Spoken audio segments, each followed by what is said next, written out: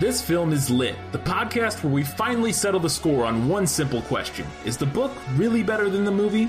I'm Brian. I have a film degree, so I watch the movie, but don't read the book. And I'm Katie. I have an English degree, so I do things the right way and read the book before we watch the movie. Look, some of us are lazy, alright? If by lazy you mean wrong. Prepare to be wowed by our expertise and charm as we dissect all of your favorite film adaptations and decide whether the silver screen or the written word did it better. So turn it up, settle in, and get ready for spoilers, because guess what? This film is lit.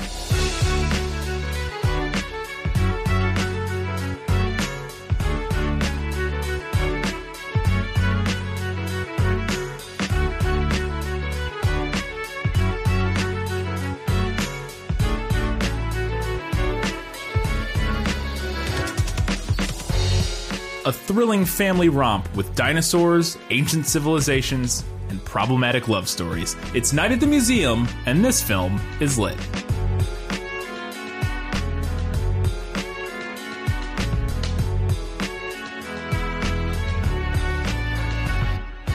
Hello and welcome back to This Film is Lit, the podcast where we talk about movies that are based on books. We have finished Harry Potter. We're not going to talk about it for a while.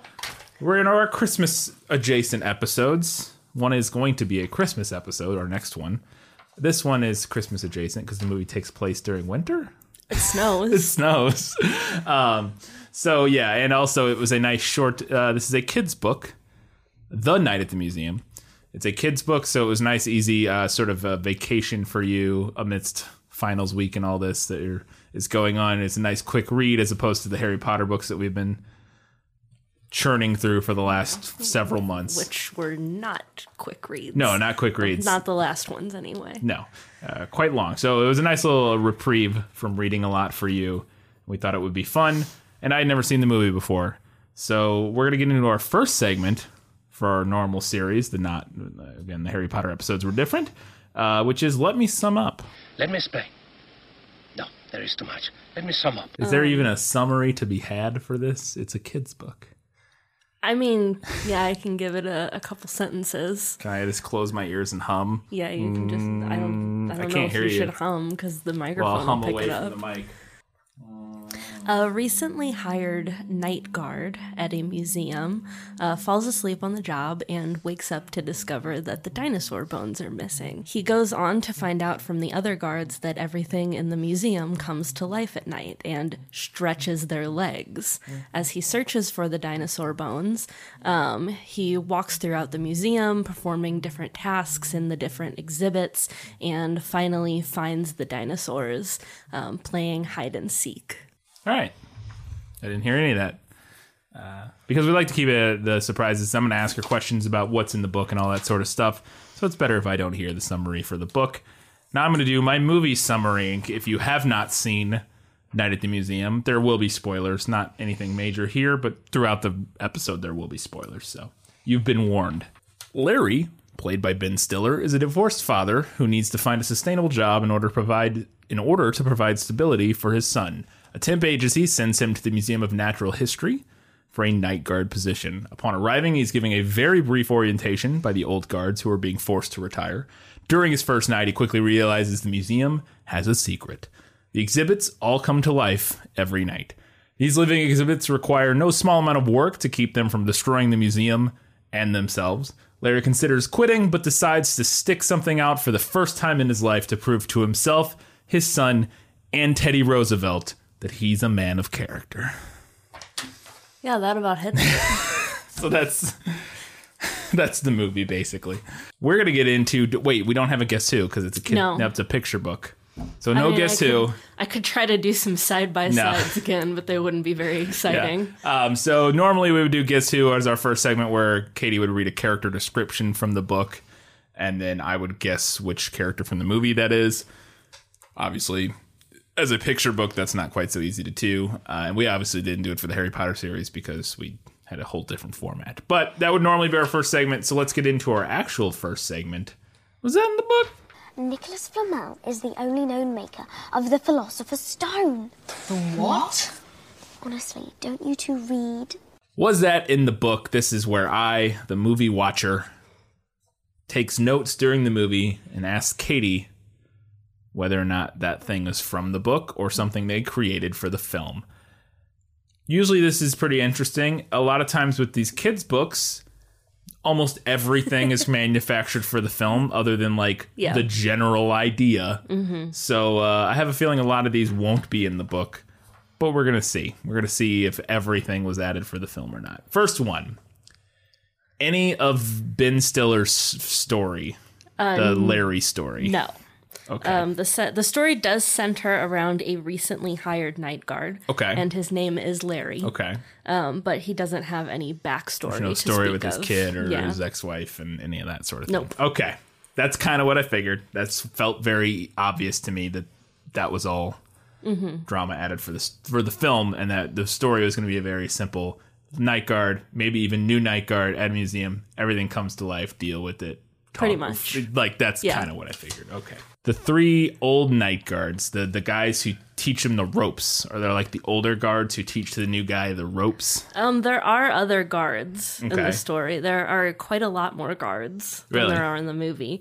But they don't have names or the same roles that the 3 old guards do Gotcha. in the movie. Gotcha. Okay. Is there a giant walking T-Rex skeleton? Yes, there is. Does it like to play fetch? No, not fetch. Okay.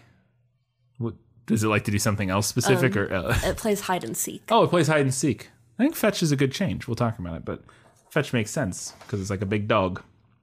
So, not Dexter, whatever the Rex. Just call him Rex, I think, which makes sense. Was there an instruction manual for the guard about the different things to do, how to take care of the museum? No, there's not. No instruction manual. Again, that felt very obviously like an added thing to me, but I wasn't sure, so I figured I'd check. Is there an adorable evil monkey? There are a couple pictures of monkeys, but there's not a monkey character. There's not a monkey that torments Larry? No. Okay. He doesn't steal his keys or anything. Steal his keys or bite him or slap him. Or pee on him. Have an extended slap fight. Yeah, no. That not was in the book. interesting. Okay. Is there a Gulliver's Travels ripoff where There's where the not. Lilliputians tie Ben Stiller, not Lilliputians, but in the diorama room, Yeah, the little miniatures. the little miniature cowboy and the railway, it's like the Western Expansion railway scene. They tie Ben Stiller down with ropes, and it's very clearly Gulliver's Travels with the Lilliputians. But so they added that just for the movie, very clearly drawing from Gulliver's Travels. Okay, not in the book. Teddy Roosevelt. No. There's no Teddy Roosevelt no in the Teddy book. Roosevelt. That's such a kind of an important character in the movie. I know. It's like a main character. There are actually very few human museum exhibits. I had a in feeling. the book. He does meet Lewis and Clark. Oh, In the okay. book, but it's mostly dinosaurs and animals. Yeah, that he well, it is the interacts Museum with. of Natural History, which they generally include anthropology within that, but it's a lot more Yeah. animals and stuff makes sense. Yeah. Do we get a reason why all the things come to life in the book? Because in the movie we find out that the reason all of the creatures, all of the exhibits come to life is that in the 30s or 50s, It was I the think, 50s, I think. a golden tablet of Akhmun-Ra came to the museum, and that is what brings the exhibits to life. It has some sort of spell on it. Do we get any of that in the book? No. There's no real reason given. One of the guards says that the animals like to stretch their legs at night. That's not a reason I at know, all. it's That's not a just like a reason. thing. It's just he said. like a silly kid's book Yeah. thing. And that's what here's the thing. That's what I would have expected. Yeah. I honestly would have thought that the book wouldn't feel the need to explain why the exhibits come to life. They just do because it's a kid's book. Yeah, that's kind of kids' book territory, Yeah. right? Not really explaining the magical elements. No, I mean, it doesn't need a back, or not even a backstory, but it doesn't need an explanation. It's just Yeah. how Little it kids is. don't care about the mechanics No, of it. no, that's for us dumb adults. Do the exhibits, if they escape the museum and get out, is there any repercussions if they're still outside at Well, I guess I could start with this. Do they only come to life at night? I assume Yes. because it's called the Night at the Museum. Yeah. So I'm assuming that's the case. Okay. If they get outside the museum, is there any issue potentially? Nothing mentioned. Okay, no. because in the movie they turn to dust Right. if they're outside when sun rises, which again is for stakes of. And his whole thing is in the movie. The whole sort of point is that Ben Stiller has to make sure everything stays inside the museum, or else it'll get destroyed basically. All right, so no repercussions if things get out of the museum, at least not that we're aware of, because that's not really the point. Again, I can kind of imagine it's mostly like him just walking around interacting with things. Yeah. Yeah, that's what I figured. Okay. A final one for was that in the book? I know the answer to this one. In the movie, the big sort of plot is that the old guards that are being forced to retire are want to steal the amulet, or not amulet, the tablet, because it along with bringing all the exhibits to life, it also basically like brings youthful vigor to the security guards, and so they're like, we want that because we're old and we want to keep being able to do backflips or whatever. Probably more than a little sour about getting let go. And also, but it's not really funny because it's not touched on as much in the movie as I thought it would be about like them being upset that they're like basically just being forced to retire because of like budget cuts, essentially. But so they have this big not elaborate, but they have this. They're gonna steal the tablet. The tablet's not in the book, so I guess I'll rephrase this now that I've learned more about the book. Is there any sort of drama or plot? Like, does anything happen at the end? Is there a climax of like, oh, this thing's happening, gotta do something? Like, the guards are you know what I mean? Is anything like that? No. There is this kind of weird bit where there's like a diamond mine under the museum that the guards take turns mining in all night. What? But it's never explained or expanded on, so What? I don't really know what that's about. There's a diamond mine in I'll the... show you. Yeah, show me this page. Look at that. Okay, I'm going to read it. But Larry did find another big bone. The guards in the park suggested... There are a lot of guards, holy Jesus. That he try the mine below the Hall of Gems and Minerals. And of course, Larry couldn't refuse to bring a snack to the guards working there. And that's all that it talks about them. Yeah. And the picture is literally them mining diamonds and gold and sapphires from underneath the museum? Yeah. And bringing it on carts somewhere? Yeah. I'm very confused by this. And where this fits into the Museum of Natural History. There is something afoot. I think the guards are... I feel like that's actually a pretty... Well, I guess we'll talk about it, but that's a pretty interesting idea that this probably played into the whole guards taking treasures that's from where the museum. They got the idea. Or something, because it is this weird, like... It's just when random. you look at the picture, it could just be guards stealing gold and diamonds from underneath. Like, not even stealing, but like doing some weird, like on the side, like DL thing that like only the guards know about this mine down there. Their side hustle. Because it says try the mine below the Hall of Gems and Minerals. Yeah. But it doesn't say like it's part of the museum or anything. Yeah, it doesn't say that it's like an exhibit. Yeah, it's just like there's this mine down below the exhibit. Like the exhibit is the Hall of Gems and Minerals. And I guess the idea is that they take these and bring them up. Now, hold on, but there is a sign here that says mine closed. Mine, like up in what I would assume is the exhibit. So maybe they do take people down into the mine. But either way, they're taking way more gems. Once you have the gems and gold up in the exhibit, you don't need to keep bringing more and more gold and gems up to the exhibit. That's true. So they're just clearly taking this and fencing this. Skimming the top. Yeah. See, that's an interesting idea. I wish that would show up in the sequel. They find out like some more guard, like he finds out like the day guards or something like have this racket going on where they're spending then coming in at night and like mining all the gold and diamonds out from under the Museum of Natural History and selling it for themselves. Interesting. Well, okay, so no old man heist in the movie. Because that's the whole thing. I will post a picture of that on social we'll post that media page. It's very interesting and seems kind of weird compared to everything else that's going on from what it would gather from the book. So Yeah, it's just tucked in because everything else is him going to different exhibits and stuff, and yeah. like interacting with what's there and doing Yeah. like different tasks. Right. And then there's just, there's a mine under the museum. Yeah. And now we're leaving the mine. All right. Okay, cool. Moving on. All right. So yeah, pretty much what I expected. Nothing was from that. I mean, again, it's the general idea was what the book is. And there's probably some other little specific things here and there that made it from book to film probably that I didn't pick up on or, ask specifically about. But it is mostly fabricated for the film around the idea of the book. So that's it for what's that in the book. We do not have a Lost in adaptation this week because, again, I didn't have anything confusing. Like, the only one I was going to have was I didn't know if the movie, I had it written down because I didn't know if the movie was going to address it about how the things came to life. Yeah. And if maybe that was in the book. But of course, the movie had way more information about, actually had machinations for how that happened as opposed to the book. So. Like you alluded to earlier, us crusty old adults need an explanation for that. Yeah, we can't just little kids don't. Yeah, and little kids just don't care. It's a book for looking at animals walking around and whatnot. So, okay. So in that case, we're moving to better in the book.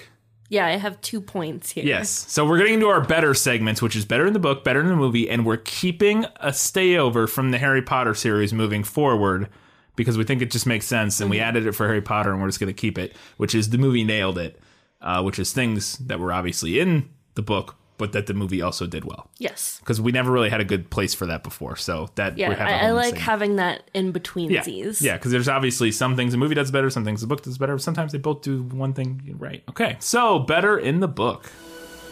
You like to read? Oh, yes. I love to read. What do you like to read? Everything. So first thing, there are more dinosaurs in the book Oh. than just the T-Rex. Yes. So there are more That would be like, fun. dinosaur bones. And I'm like, I don't mind just the T-Rex. Yeah, but it's the maybe, big, coolest one. Yeah. Like a Triceratops would have been cool too. Yeah, or like a pterodactyl Yeah. swooping through would have been sweet, which I think I see on Yeah, the there's cover. one There's on a the cover. pterodactyl, a there's pterosaur the of some sort. T-Rex. Yeah, yeah, that would be cool. I definitely could see a pterodactyl swooping around. And now again, there are sequels. I Right. wouldn't be surprised if. Yeah, I think they go to different Although, yeah, one of them's in the museums Smithsonian. in the sequels, which I don't really remember. Well, because one of them's called Battle for the Smithsonian or something. Yeah, Like, so they're yeah. obviously in the Smithsonian for one of them. I don't know if that's the second or third, but right. So yeah, more dinosaurs. I mean, you'll never argue me out of more dinosaurs than anything. So I really think that anything can be improved by adding more dinosaurs. So I agree. I completely agree. And this, Jeff Goldblum would disagree, but I agree. The second thing that I have in this segment isn't really a better in the book. It's just something that now rewatching the movie as like an older person that Right. I'm kind of like, I don't know if that pans out. Right.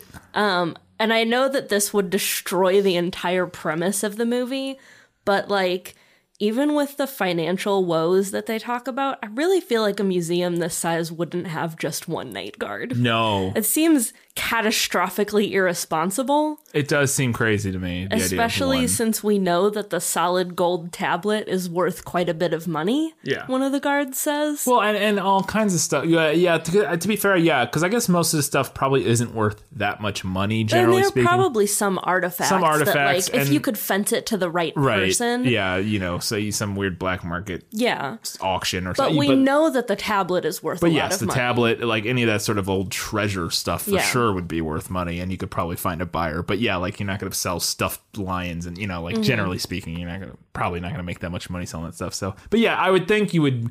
Yeah, because I mean, originally they had 3 night guards that we Right. knew of, and it seems like that's a reasonable number. But you just probably force those guys to retire, and then hire 3 young part time, and then not pay them anything. Yeah. Because You would think. because when you hired those old night guards, you actually had to pay them a living wage, and then they kept getting raises that cost of living raises, and now you can just hire some kid and like pay him nothing. So Probably get an intern. yeah,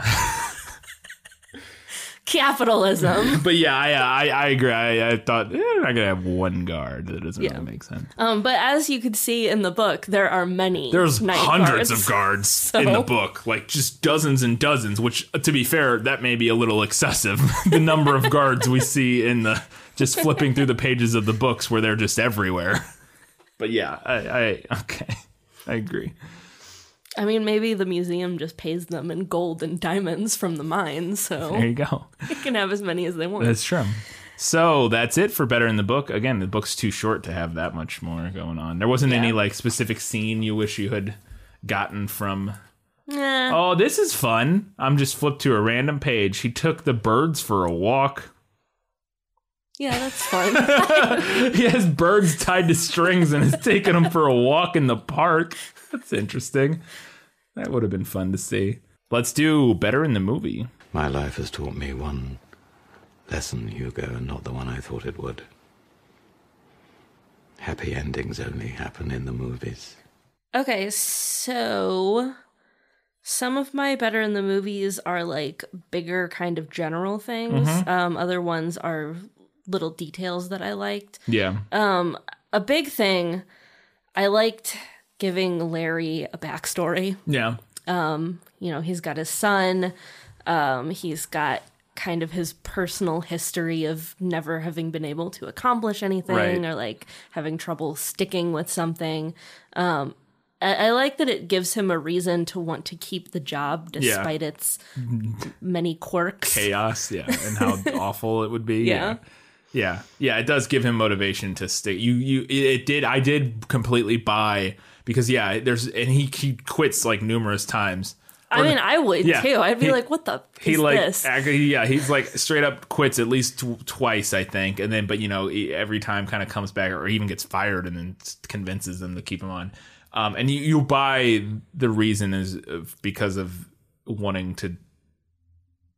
There's all the setup with his kid, not telling him about career day because his dad's never really had a job. Yeah. Or it's not that he's not had a job, but he's sort of like he comes up with an idea and then or he starts an idea and it doesn't really go anywhere. Yeah, he's an idea guy and he can't, he doesn't ever see anything through. Yeah, he doesn't follow through on any of it. And then it's not a huge element, but there's a little bit of like tension with like the stepdad who has like a good job. Right, he's like a day trader. Yeah. He's not. He's got some bond trader or something. Something like that. Yeah.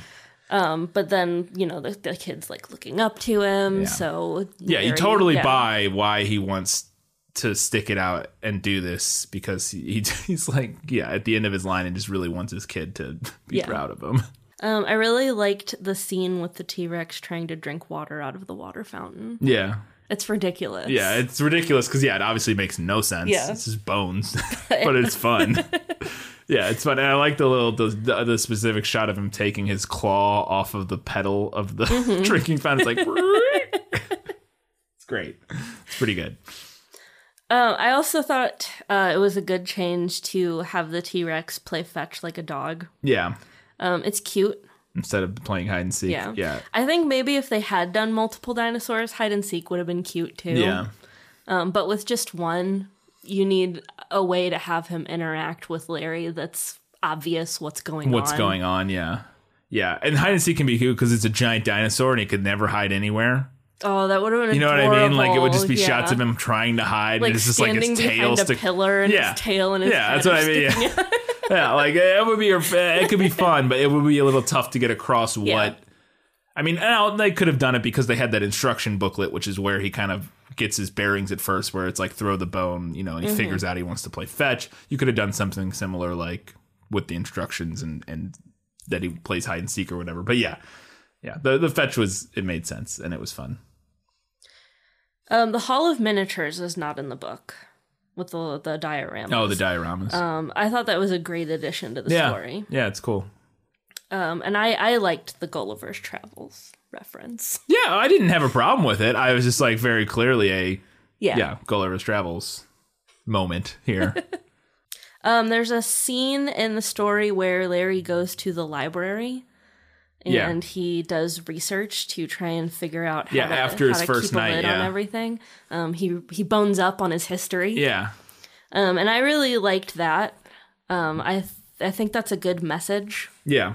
to like, hey, if you've got a problem, you can go do research on it, see what you can find out. Maybe you can figure out how to solve it. I completely agree. I had this in my general notes of just, I thought it was really neat that the thing, now it ends up kind of blowing up and not working out, but it still kind of works. Like and ultimately when he does, at the very end, come up with some sort of solution, it is because, what the heck is it? What does he do? I don't remember, but there is his research. Oh, the horses. Yes. With the carriage. Yes. His and research that works out really well for him. So he does all these things after his first night where he tries to bring fire to the cave. You know, like he does all this research and kind of comes up with all these ideas, and a lot of them don't end up working out. But the research ultimately did matter and did end up working out because he remembers this piece of knowledge about the specific carriage and that these horses stopped because of a specific word or whatever. So I thought that, I thought it was really a fun idea, and I thought it was a good message that, you got a problem, go read things and learn about them. Hermione approved. Yeah, Hermione approves of that. Can't get away from Harry Potter. One moment that I thought was funny, I had forgotten about it and it made me laugh. He has trouble talking to Sacagawea because she's behind like a thick panel of glass, so they can't hear each other. Yeah. And then later on during the day, he kind of joins a tour group of kids. Yeah. The woman, Rebecca. Yeah, the docent. Yes. Is giving the tour. She's talking about her, and Larry asks if she was deaf. Yeah. Was she hard of hearing? Was she deaf? And she's just like, What are you talking about? Yeah. And all the kids is kind of looking at him. And he's like, was she hard of hearing? Yeah, because she couldn't hear him behind the glass, and he didn't understand why she couldn't hear him. Yeah. It was a very funny scene when he interrupts the tour. And she walks over. It's like, you need to stop. I don't know what you're doing, but you must stop. So we mentioned that there's no indication in the book that there are any like repercussions if the museum exhibits are outside when the sun comes up. And of course, in the movie, the repercussions is that they'll just like poof turn to dust. Yeah. Which we see. Yeah, one of the cavemen. Yeah, one of the cavemen turns to dust and then is immediately cleaned up by a street sweeper. Yeah. Yeah. And I like that. I think it's good to have some stakes in this game. Yeah, especially because, otherwise it's like, well, why doesn't he just let them do whatever? Like, what is it? Like, what does it matter? Yeah, but you got to keep them inside, or else if it all starts getting outside, you'll lose the entire exhibit, which is not ideal, or the entire museum. And a lot of stuff gets out near the end. Yeah, a lot of animals and they stuff kind of like hand wave clean that up. I could not figure out what happened. He gives the tablet to the pharaoh, who does something with it that makes everything come back. I thought I missed something there of like what happened and why. What did he do to make them all go back to the museum? No, you didn't miss anything. They just kind of like he does a spell. He did a thing, and they all came back to the museum. I was like, I had glanced over like to like mess with my notes or something, like right after he said here, and he gave him the tablet, and he said something, and it glowed, and then all of a sudden we're just all the animals were going to the museum. I was like, was I looking at my notes for that long? Like, what happened? Why? Because an ancient Egyptian spell does. He knows how the tablet works. Well, yeah, but why does that make them go back? I don't know, man. All it does is bring them to life. Oh, whatever. Yeah, I didn't really get that, but like I said, it was a hand wave. Yeah, it was like, well, we need everything back now, and we don't really want to stretch our story out trying to chase everything down. So so we'll just magic. Akhman Ra or whatever his name is. On a similar note, as long as we're talking about adding stakes to the story, making the other guards into the villains. Yeah, it was fun. Yeah, I didn't see it coming either. Yeah, it's fun. Really, I thought there were a couple. Well, when I say I didn't see it coming, I didn't see their motivations and what they were actually going for coming. Now, there's that very clear giveaway early where, because what I thought it was, so they show the one guard stay behind and make a copy of Ben Stiller's key. Yeah, and that's the most obvious. Right. And then you also get a cut-in insert shot of somebody, we assume one of the guards, putting some random trinkets from the museum into, like, his apartment. But for me, what I figured it was they didn't want to lose their jobs. Oh. And so they were like, we'll get him fired and then they'll just have to keep us on. Yeah. So that was like the initial, like what I thought the whole thing was. I don't know. Because, you know, they just didn't want to be forced out of their job or something. It was kind of what I didn't expect at all. Because there was no indication to me that it made any sense that the tablet like gave them eternal youth.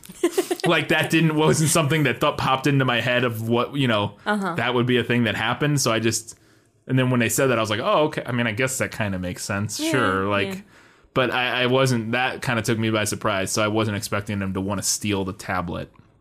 I guess I thought they had other kind of nefarious plans, but like sort of benign nefarious plans of like, we just want to keep our jobs. Yeah. But yeah. And actually in the book, the other guards aren't like the bad guys, but you do find out near the end that they didn't tell Larry about it on purpose because they were like playing a prank on him. Ah, yes.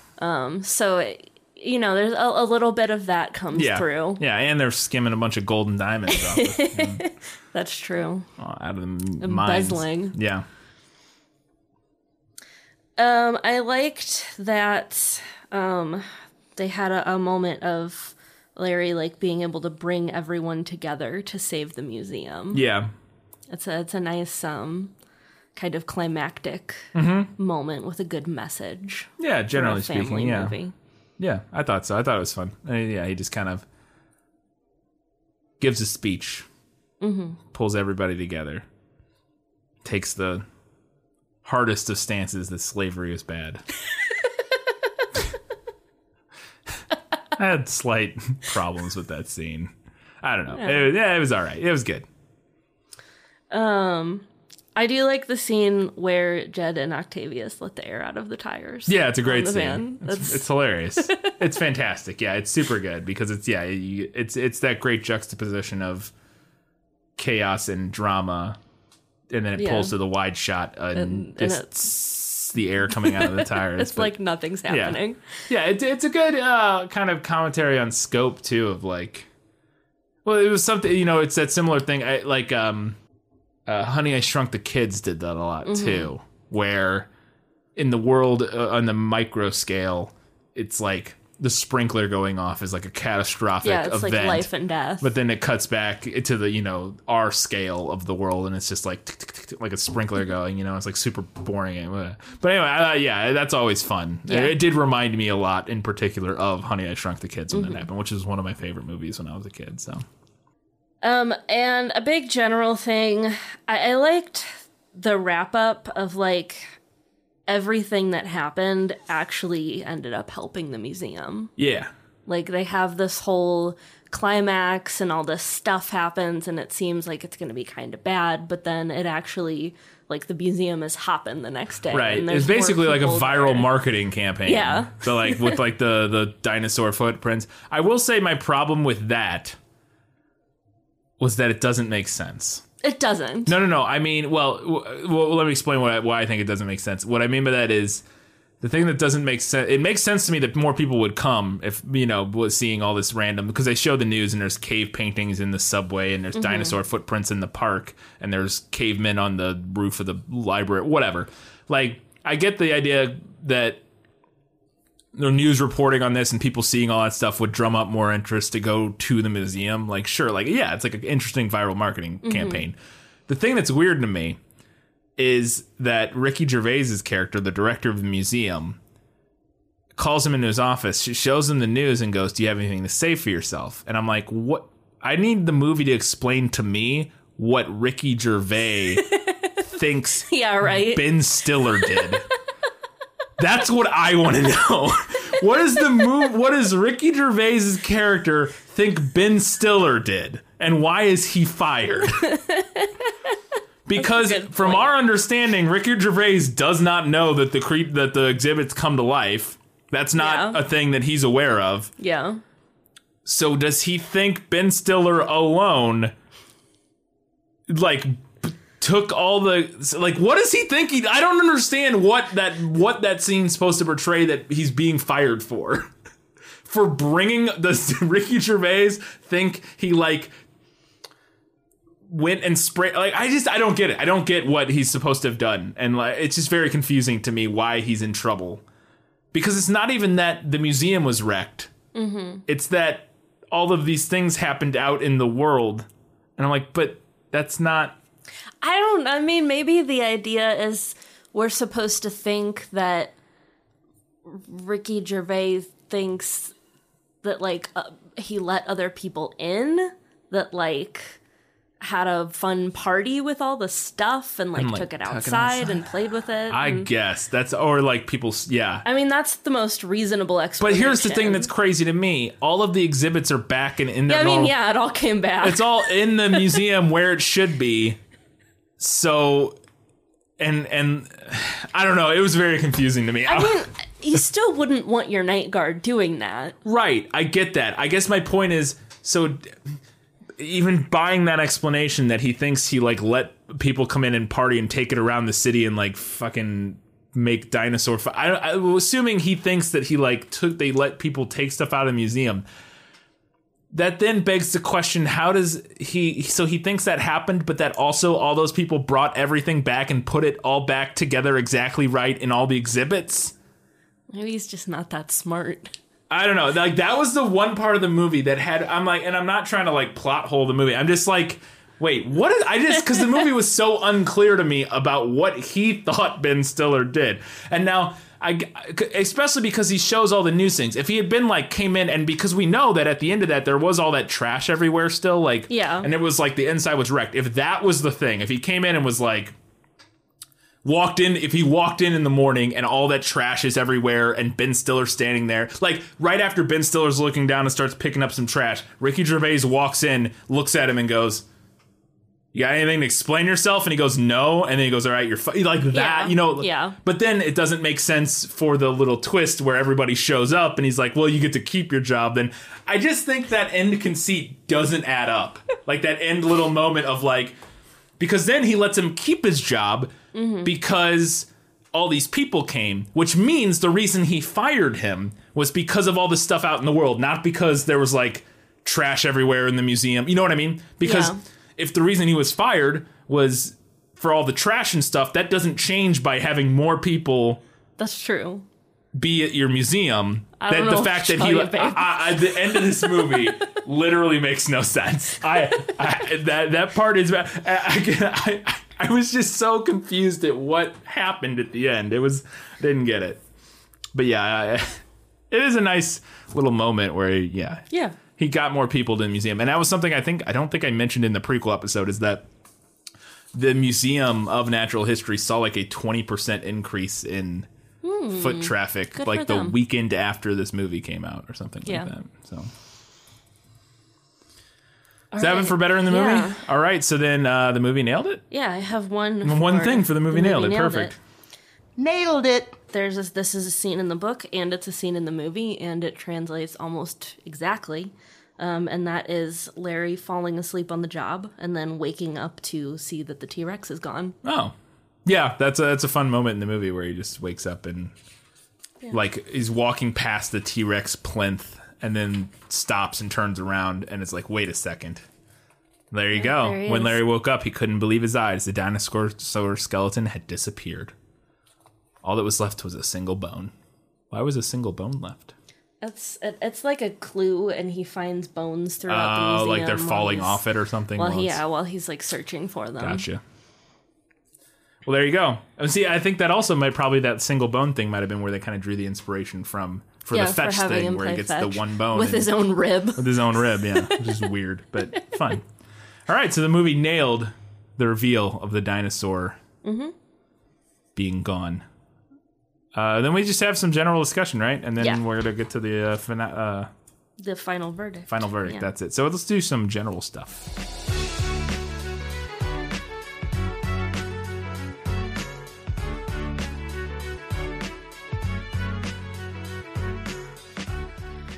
Paul Rudd is in this movie. Yeah, I had no idea. I had forgotten Paul Rudd was in this He's movie. in it for 2 scenes, I think. Paul Rudd, just the best at playing a tool. Yeah. Yeah, in that scene where he's first introduced, he walks out with all the shit on his belt. Yeah, he's got like three cell phones strapped to his belt. And he's playing Bobby Newport, basically. He's like kind of an idiot, kind of a tool, but also slightly well-meaning. Because there's also the scene later with him in this movie where he brings Nick, the kid, Ben Stiller's kid, to the museum. And actually says, like, is actually being nice. Like, he's being, like he's reasonably not, cordial. He's not an asshole. Mean or an asshole. Yeah, he's not like, see, your dad's a fucking idiot. Or, you know, he's not like that. But he is, like, just a tool. Yeah, like, he's kind of a tool. Kind of a tool. In the same way Bobby Newport is just kind of a tool, even though he's, like, kind of sweet sometimes. Yeah. And, it's basically the same type of character. And Paul Rudd does it better than anybody. Oh, you know what else I had forgotten about? The creepy faceless Civil War dummies. Yeah, those are creepy as hell. Yeah. Yeah, they're very, very weird. Like, you gave everything else a face. Yeah. But not the Civil War dummies. My thought might have been that they didn't want... that wouldn't make sense. Yeah, I don't know. They don't. They're just like dummies. Yeah. They're kind of creepy. They look cool. So the movie doesn't pronounce the Sacagawea how right. you do. So I did some further research. Because the movie, the conflict is between Sacagawea and Sacagawea, and you say right. Sacagawea. Now, okay. Or Sacagawea. Hold on to your hat. I'm holding on to my hat. Because I'm about to Holy educate shit. you. I see so many notes here. I did not notice this. That's because I told you not to read I know, them. and I didn't, but I didn't, yeah. All right. So I did a little bit of further research, although I'm going to preface this by saying that I am hardly an expert. Mm-hmm. I did not do extensive research. Not extensive research. So some of this might not be 100% accurate. Right. Further complicated by the fact that there's not a ton of reliable information out there about her. Okay. So everything that I found, the Wea wasn't even. So like, that's not even. That was like everything that I found. That wasn't even a thing. Yeah. So okay. So her name, as we know it, comes from a word that I'm probably going to mispronounce. Yes. Hidatse, which is an endangered Siouan language that's related to Crow language. Okay. So because the language is endangered and old, and because the sources are old and exclusively text-based, we don't have a good idea of how it would have been pronounced. We do know that it means bird woman. Huh. And while that etymology has long been considered pretty indisputable, there is controversy surrounding the correct spelling and the correct pronunciation. Okay. So part of that is because a lot of what we know about her comes from Lewis and Clark's journals. Right. So it's coming through this filter of white men who spoke English. Yeah, English white men. Yeah. And they would have been writing her name down phonetically as they heard it as English speakers. Mm-hmm. And they also spelled it 17 different ways throughout their journals. That's a fun fact. Yeah. That is actually a fun fact. Another part of the reason that English speakers kind of struggle with her name is because, unlike our native tongue, Hidatse is a pitch accent language that doesn't have stress. Interesting. So whereas we want to put stress on specific syllables in a monosyllabic word, her name would have no stressed syllables in it. And I don't even know how to do that. Yeah, I don't even know how to do that. It's just not part of our language. Right. A similar concept to how like there's no L or R sound in Japanese. Right. So a native speaker of Japanese struggles with those sounds in English a little bit because it's just not part of their native tongue. Yeah. Or even a reference made in this movie, certain languages having like clicks and like mouth sounds in the vocabulary that's like not remotely something that it's not remotely even like a thing you're used to doing like with Latin your mouth or your languages tongue. And that sort of things just don't do. So what I have here is a little bit of information on 3 common pronunciations and spellings of her name. So Sacagawea, Okay. This is the relative spelling and pronunciation that we know from Lewis and Clark's journals. Okay. It's also what's used by the U.S. government and by a large number of historical scholars. All right. Sacagawea. There you go. Sakakawea. This is more close to what it might have been in the Hidatse language, when we account that we know her name meant bird woman. Right. Because we have Sakaka meaning bird, and then Wea or Wea meaning woman. And this is the one that's most often accepted by specialists. Okay. So people who specialize in the study of... So the difference there being the K versus G. Right. In the third syllable. Or second syllable, whatever. Yes. Sacagawea, and the one that we most recognize. Yeah, the one the most people were taught in like elementary school and like sort of the normalized. So here's where it gets really interesting, because I did not know this. I did not find this out before we recorded the prequel. Okay. This shocked me. This name, variant on her name, is derived from Shoshone, not Hidatse. Okay. The argument for using this name is that she was Shoshone, but she was kidnapped by the Hidatse, and then who then sold her to Charbonneau, her French trapper husband. Right. Yeah. Husband in quotation marks. Husband. Giant air quotes around husband there. Now the argument, rapist. Yes, use the proper her word slaver there. and rapist. Yes. The argument against any of this is that it might not have been her real name at all. Because when the Hidatse kidnapped her, they may have given her a new name. Her real name might be lost to history. Well, there you go. So there's a really fun fact for you, everyone. That's not a fun fact. That's a sad fact. It's a really depressing fact. It's a sad fact.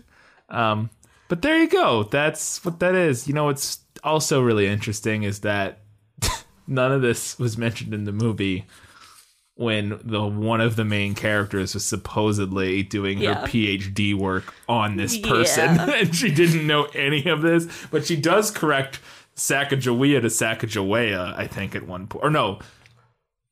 Yeah. Sacagawea to Sacagawea. Yeah. But never calls him her Sacagawea or Sakakawea. Yeah. Never that. So, right, so like the Wea thing, I literally did not come up in the stuff that I was looking at. Interesting. All of the pronunciations had that long E at the end, like the E in fleece. Sakagawea. Yeah. Sakakawea. Okay. Yeah, but the movie didn't, Yeah.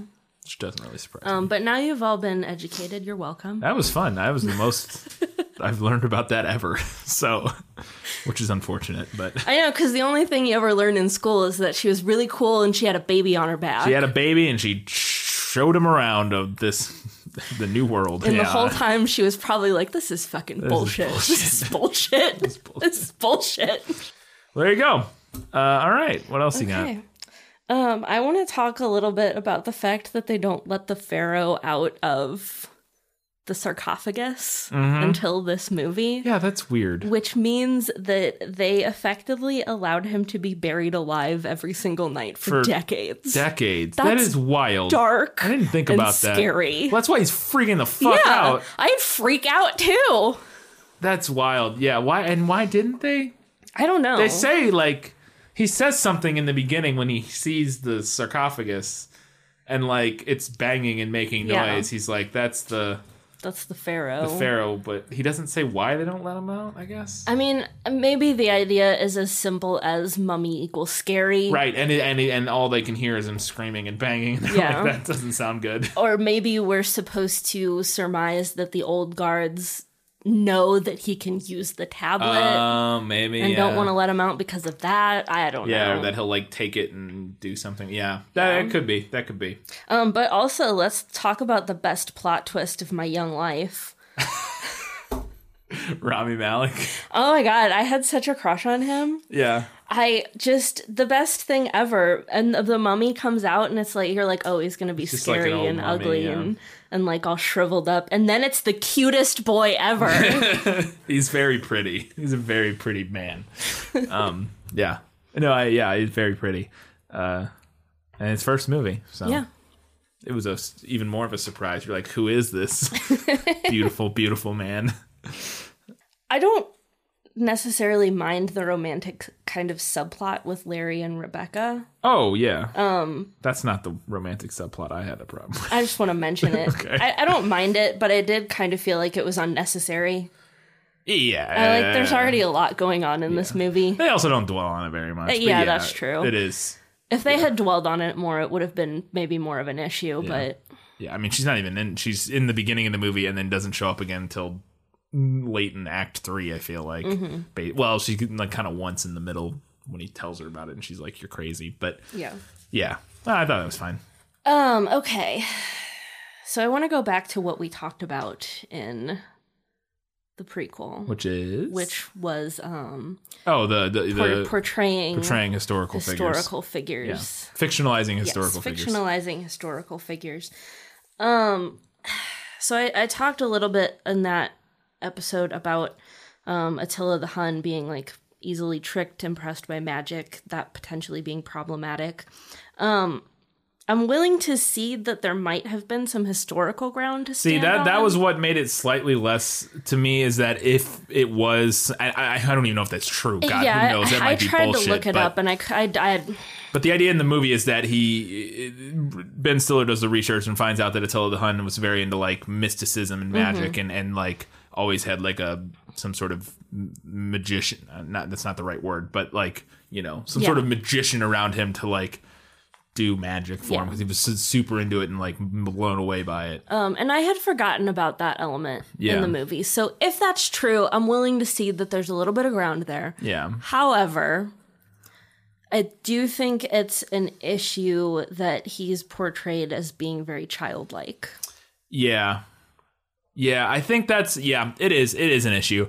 I think they would do, because they do the same thing with the cavemen. I feel like that's just sort of like the generic, like out of time period, like seeing something. I don't want to say it's not problematic, but I think the idea is that it's like more of a like, you're out of removed from sort of the time period and this reality that you would understand, and so you kind of revert to like this like childlike wonder and like. Right. And it is, I think, difficult to imagine how somebody would literally respond in that case, because we don't have any frame of reference for it. Right. And also with it being a comedic kids movie, that's like the easy sort of direction to take that for laughs, is like who this person from 1,000 years ago is like, what? Yeah. Which again, who knows how they would act. And then you had a note about the miniatures and the dioramas. Oh, I thought that was a little weird, but now it ends up kind of, they go both two ways with it. So I had a note that I thought it was a little interesting, a little problematic, that is it the Incans or now I can't remember shit, and that's shitty already. I think it's the Incans. I think it was the Incans. They shoot him with darts and stuff at one point.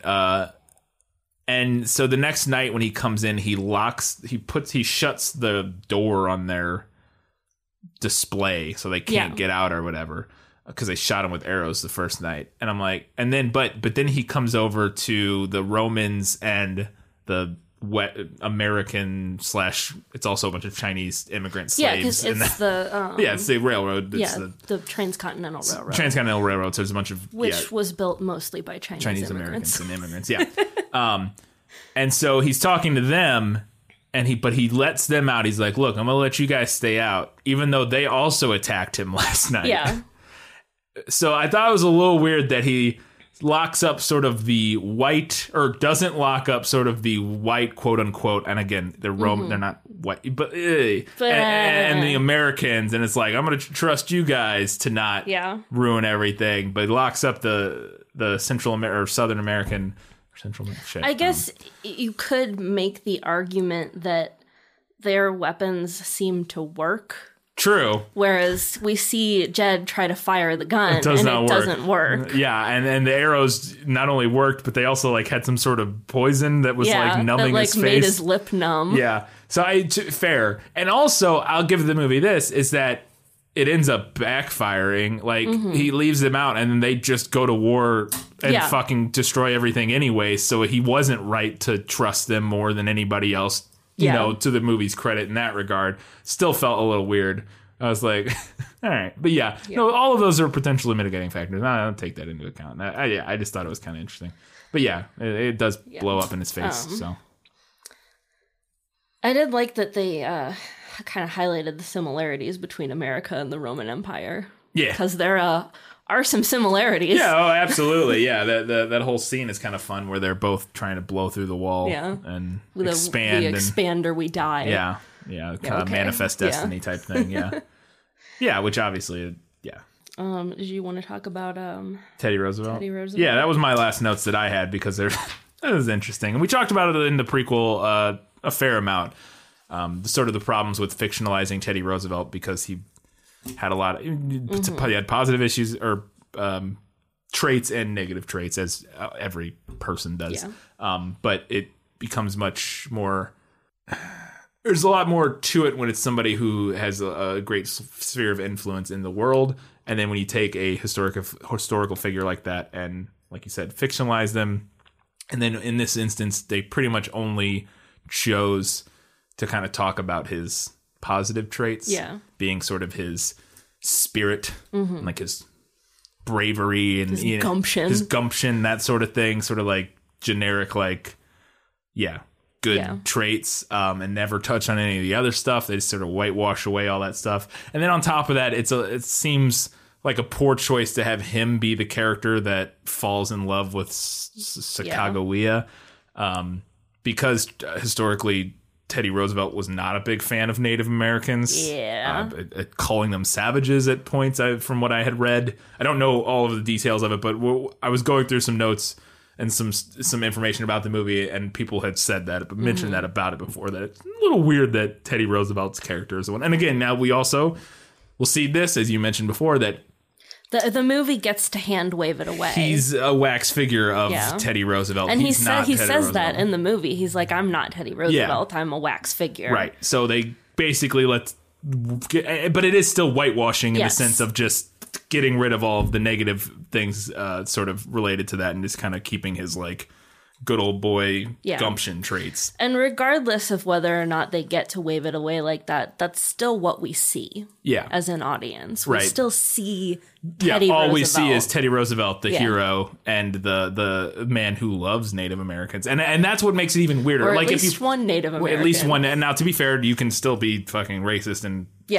love a person of whatever minority you generally hate. There's a whole other bag of worms with that. I'm just saying that if you're gonna it would be even one thing just to whitewash him and have him be like this generic, like, I'm Teddy Roosevelt, I'm brave, and I will teach you how to be brave too. And then, but not include this subplot where he's like, because that not only just ignores all of his negative traits, it takes one of his known negative traits and pretends that it didn't exist at all. Like that it's like, oh, he likes this Native American. He's really like into her. And again, disregarding the other thing I said about sort of the fetishization versus whatever, blah, blah, blah. But like, just that was like, it felt really gross. And then, but the thing that capped it off to me, and I couldn't decide if the movie was self-aware about this or not. I really don't know. And it could have been, it could have not been. I honestly don't know.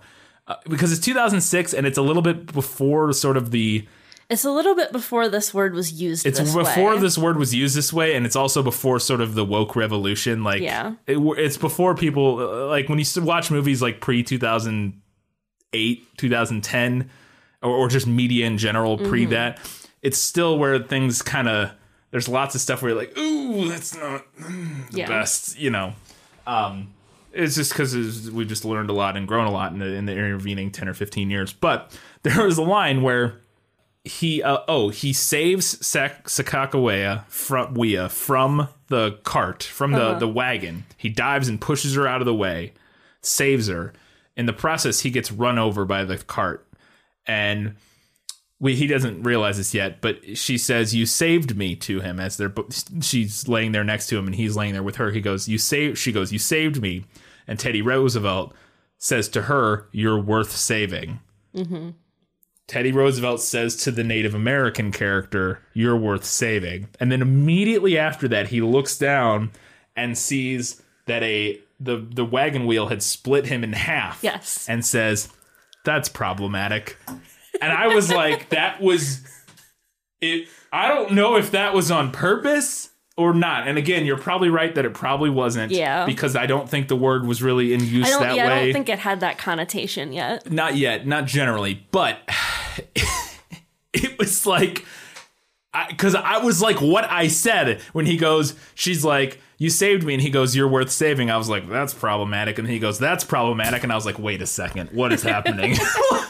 Like, it felt too on the nose and too perfect not to be self-aware, but I'm also thinking it probably wasn't. Yeah. Like, and now I do, like, Tom and Lennon and the two writers of this movie are pretty, like, progressive, like, socially minded people in general. Like, again, they're comedians trying to push the edge for a laugh and that sort of thing. But, like, they're also generally speaking pretty progressive people from what I've understood and I've listened to them on podcasts and that sort of thing.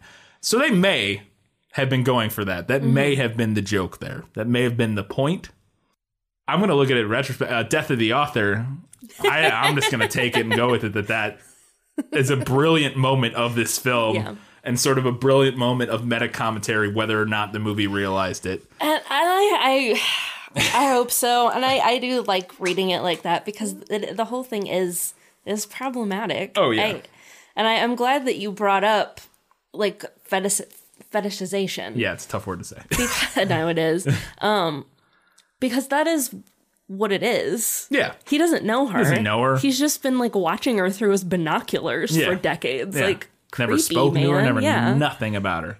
Which is, again, that's a sort of its own problem. Mm-hmm. Yeah, that is problematic its own commentary problematic on sort of romantic relationships and how they began and who, why you like people, all that sort of stuff. But yeah, it's tropes. It's kind of outdated, shitty tropes. But yeah, that moment I thought was perfect, whether or not it meant to be. So, time for the final verdict? Yeah. Let's do it. Now, are you ready for your sentence? Sentence?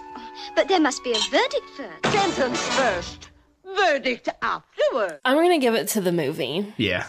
The book is cute. Yeah, it is. It's like, glancing through it. If you've got a kid, I would recommend going out and getting this book, reading it with your kid. It's adorable. Yeah. The art is really cute. It's a fun story. But there's not a whole lot to it. Not a lot to it, yeah. I think the This movie... has happened a lot with the kids' books. It's, you're taking a little tiny thing and it's same with short stories even to some extent a lot of times. This one is, it's similar to like Where the Wild Things Are, or even way back to when we did The Birds. Yeah. Where they took that central concept of everything at the museum comes to life at night. And then they just like built on it and built on it and built on it. Yeah. Yeah, it's what I thought it would be, and that does not surprise me that you prefer, or that you think the movie is slightly better. Again, they're doing different things, but I thought it was a pretty good movie. Again, all of its problematic elements aside, it was funny at times. It was some of the humor was a little It's dated. Juvenile and dated, it's like I don't need to watch a man and a monkey slap each other for like 45 straight seconds. Like it was funny like a couple times, and then like it's there are some moments like that where I'm like, all right, It's 2006. Okay, it's 2006. It's a little dated, but it's still overall it's pretty funny. It had some good messages here and there, especially with I thought it was very refreshing to some extent that as much of a tool as Paul Rudd's character kind of is, he's not like an asshole. Like I thought that was kind of interesting. The typical asshole stepfather who's out to ruin the relationship of the actual father, you know, and whatever.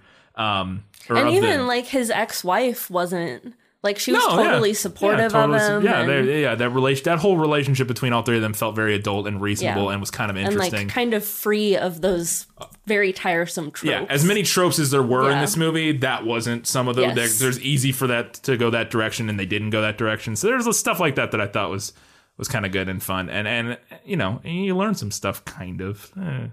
If you don't learn anything, at least the movie tells you should learn things. Yeah. So that's good. But now we know how to stop the Pony Express. Yeah, Dakota. So, You just yell Dakota at the horses. I'm going to try that when I go play Red Dead Redemption 2 later. Just going to try yelling Dakota into my microphone and seeing if horse wagons stop. Probably will not. All right, that's going to do it for this episode of This Film Is Lit. Katie, what is our actual Christmas episode in 2 weeks going to be? Our actual Christmas episode is going to be about a book called In God We Trust, All Others Pay Cash. Yep. Which was adapted in part into a movie that you might know as A Christmas Story. It's my favorite Christmas movie, and I did know that this was based on a book, but I had forgotten for a long time. But I was aware I had forgotten, and we had something else planned for Christmas, and then we was randomly on the other night, and you were like, it's based on a book, and I was like, oh, that's right. We should do this. And now the other one we had planned was a good one that people are going to want to hear about. At some point, we'll do it next year. But A Christmas Story, I'm super psyched, because again, it's my favorite Christmas movie. Mm-hmm. For me, I watch it every year. I watch it numerous times a year. Usually, it was the one when the 24 hours was on. I would just sit on at our house when I was a kid. It's my Christmas movie. So I'm super excited to see how it translated. And now I think we'll get into it in the prequel episode, but I think the author of the book was involved in the adaptation, maybe. He's the narrator. He narrates it. So he was at least involved in it. Anyways. And I'm interested too, because I've seen Gene the whole Shepherd, movie. right? Yeah. But I honestly don't know if I've ever seen it like beginning to end in one sit down. I have a bunch of times, but because it is on one of those movies. It's on, you watch, because it's a lot of, which I'm sure is going to translate from the short story. It's a lot of vignettes, sort of little moments. There's a through line plot in the movie, but there's a lot of little scenes that are, you can just watch 5 minutes of and get that little scene, the mall Santa, it's great for 24 hours. It makes it really good for a 24-hour marathon. Yeah, you kick it on, you catch 10 minutes, and it's hilarious. That 10 minutes, and you don't have to see how, what happens. And the plots are kind of secondary to the characters and the vignettes and the moments in it. So, we'll look forward to that in 2 weeks. And next week is our prequel episode where we're going to talk about using voiceover narrators in movies. Using voiceover narrators in movies. Because I feel like there are really specific times when that works. Yep, and this is one of them. Yep. And if it doesn't work, it really doesn't work. It does not, and we'll talk about those as well. So the voiceover narrators in movies, or narration in movies, is the prequel topic, along with our preview of